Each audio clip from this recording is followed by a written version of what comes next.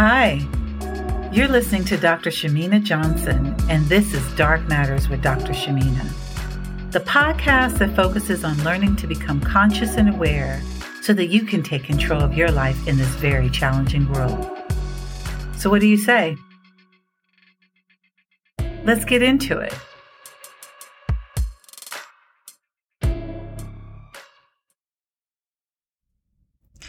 Hello, and welcome back to another episode of Dark Matters with Dr. Shamina.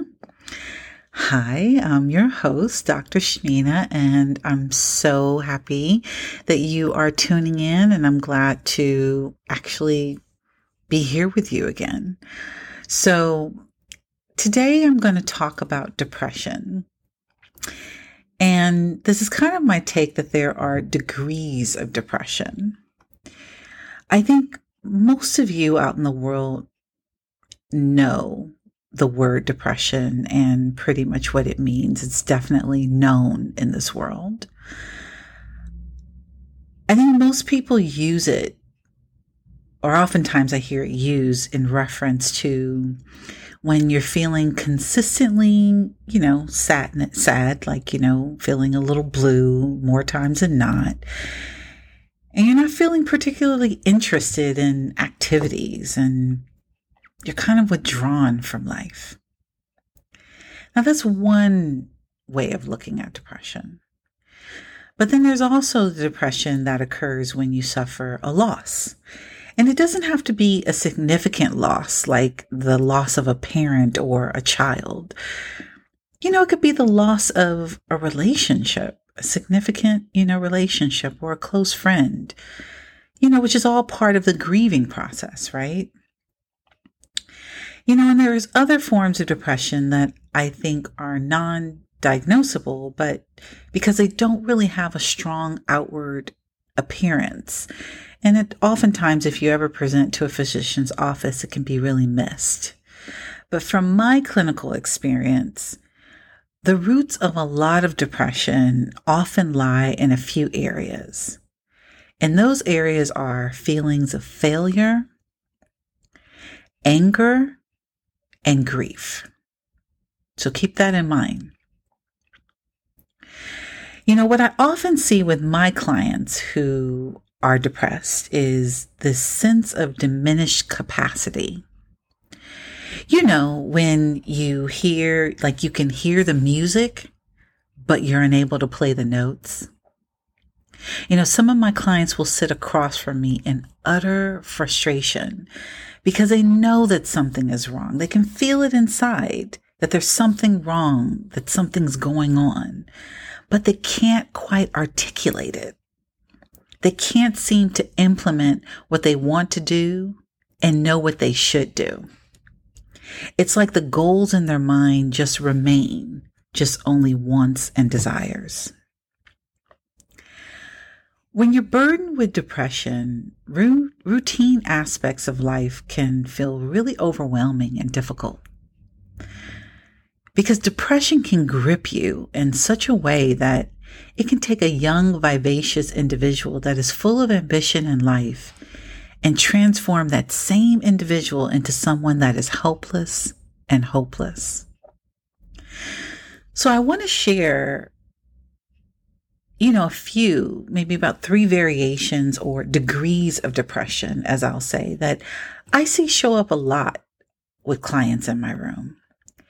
And the first one that I'll talk about is rage and anger. That's a big one. So one of the ways that depression can manifest itself is through repression of anger. And repression is simply when you look the other way. You avoid the feeling, you deny it, you push it away because you feel like it's a negative emotion. Now, many of you may have heard that the phrase that depression is often like anger turned inward. So I'll tell you that depression is unexpressed and unprocessed anger. When you have unexpressed and unprocessed anger, it can lead to depression. So what happens is the intensity of the emotion, which is anger, overtakes all other emotions and clouds your self-awareness, and it prevents you from making meaning of what you're experiencing.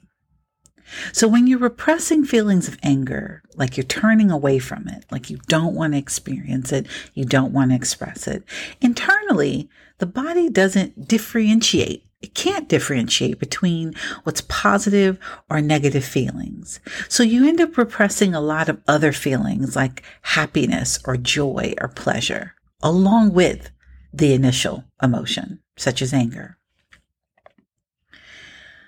So sometimes people spend years of psychic energy repressing these feelings because maybe anger was never allowed to be expressed during your childhood. Or maybe you've had experiences of witnessing the destructive qualities of anger. So you repress the feelings just to cope. Or I'll give you another example. Like if you are also part of, like if you're a person of color or you're part of a marginalized group and you've had numerous distressing episodes, it can also come out as rage.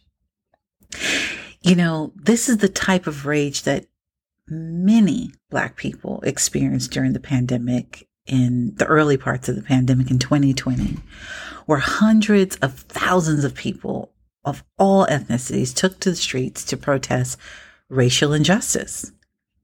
These were powerful feelings of unprocessed and unacknowledged anger. Underneath was resentment and bitterness that were repressed as a way to cope. So the anger is none other than unrealized depression. So when you grow up in an environment where you've got the message that it's not acceptable to express your anger, it can be difficult to access these feelings, especially if it's directed towards your loved ones, like your mom, your dad, or a partner, or even society at large. Like if the feelings start to come up, you quickly try to force it away. But the amount of psychic energy to repress anger does not stop there, let me tell you. It starts to exert an influence on your feelings and your behaviors. Like, for example, you may find yourself being angry at your mother for no obvious reason that you can think of. You might be irritated by the sound of her voice, or you might find yourself not calling and checking in like you normally would.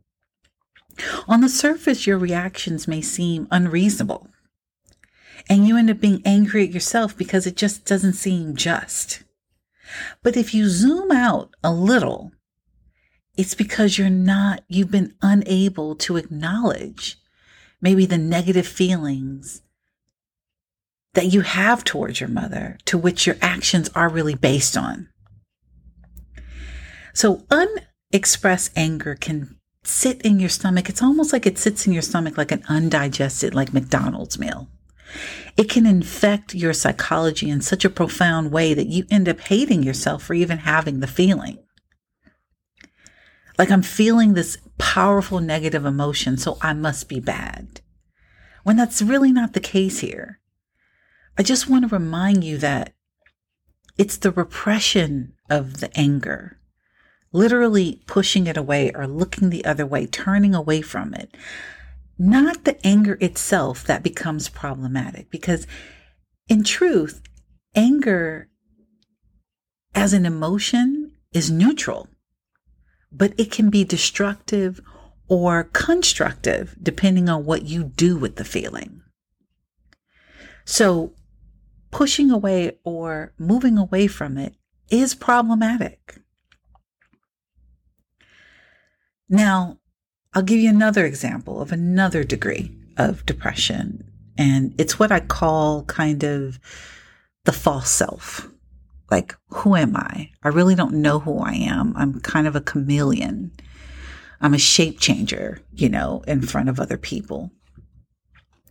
So when an individual adopts more of like a false self, it's their best attempt to deal with the internal conflict of lots of bad feelings and the demands of reality. So the I, that is part of you, fades away. It's a style kind of relating to others where you begin to present like a pasteurized version of yourself in order just to achieve some type of social acceptance. Like, for instance, like a person who may rely heavily on their partner for reassurance as a result of just kind of fears of being alone, or maybe they don't have any consistent, interests or activities of their own. They don't really have a clear sense of self. So in order to avoid this sense of emptiness and directionless, they kind of co-opt and attach themselves to other people. Like, they might present as cheerful and outgoing in order to maintain the relationship, but underlying there are deeper fears. Individuals with a false self manage to repress, again, looking away, not dealing with thoughts and feelings and behaviors that they deem as negative because they're connected more so to their truer sense of self. So I'll give you an example. Like, if you grew up and you had a parent or a caregiver that places little value on, let's just say, intellectual development. So they give their children just toys or sports equipment, but there's no books or no science kits. You might get the message that you're not smart enough, that I'm only able to perform for others. That's what I'm good at. Or maybe if you grew up in an environment where children should be seen and not heard, which is something that I heard a lot growing up, then you might get the message that only appropriate behavior is rewarded, but not the full expression of your emotions. We're all influenced by examples all around us: family, environment, and culture. And all of this has a profound impact on our choices, our freedoms, and our pleasures and our talents that are developed. The false self is a subtler process where you are invalidated over time, over years of your upbringing, invalidated for your truer sense of self, who you are as an individual in order to appease other people. So to fill this void, individuals who often create a false self, which is a facade, because it serves a double purpose. One, it camouflages the more authentic parts of being that you've repressed because of lack of nurturing and protection. But also, it keeps you from further being rejected or hurt in order to fit in with prescribed lifestyles and beliefs. So people with a false self also struggle with anxiety and low self-esteem and depression. But at some point, this form of self-protection for the false self becomes the cause of further wounding when you become an adult, when you want to be loved for who you are. You want to be seen for who you are, and you want to be validated as such. But keeping up with the old narrative of shape-shifting doesn't give you the validation that you need. So another degree of depression, which is grief. Although many of you may assume that depression is part of every grieving process, the truth is everybody deals with grief in their own way after experiencing loss. Some people prefer being alone for a while. Other people prefer to keep their memories alive and reminiscent of others about their loved ones by doing rituals or doing activities. But there are even those who can grieve and continue to assume their typical daily activities. So regardless of how they grieve, most individuals will eventually process their grief, hopefully in a healthy manner. Some continue grieving for months or even years. There is no set timeline. But what matters is that they are processing the loss in a way that leads to healing. So if you find yourself in the grips of denial or relinquishing control of the person or trying to relinquish control of the person whom you've lost, then it may be necessary for outside help in the form of counseling or support groups. Because acute grief depression is a serious type of depression where symptoms continue to worsen unless the person receives help with processing the grief. Really, it's grief kind of interrupted, where you're just stuck in this place of denial and, again, unprocessed, unacknowledged, like feelings, where you can't really move through the process, kind of let it flow through you. You're just stuck. So in my professional experience, I've learned that the best way to treat depression is to recognize depression for what it is, whether if it's grief or rage or I'm not really being myself. These are all forms of depression that mask itself as different emotions. But when anger and grief becomes unchecked for what it really is, the person who suffers can never find relief. So having one emotion overtake your entire sense of self can wreak havoc in many areas of your life, which is problematic. So taking the first step to heal from all of this can be as simple as recognizing that your emotional state has gone on for way too long, and that maybe therapy might be an option, or maybe journaling could be an option, or first just acknowledging to yourself that I'm feeling a particular way, and then work towards identifying what that feeling is. It could be anger. It could be grief. It could be I'm lost. I don't know who I am. It could be any of those. Because unexpressed, unchecked, unprocessed, anything, if I don't know what it is, then I can't actually work towards trying to heal it or fix it. And it's our responsibility as humans to take care of ourselves and notice when something doesn't feel normal. Even if there are no outward signs, most of us really know when something is wrong internally. And also, I will say that it's good for our friends and family to provide the space for our loved ones to learn to open up without fear and shame to express these feelings of what they're experiencing. Because that can also in turn allow you to be able to be cognizant of the underlying feelings.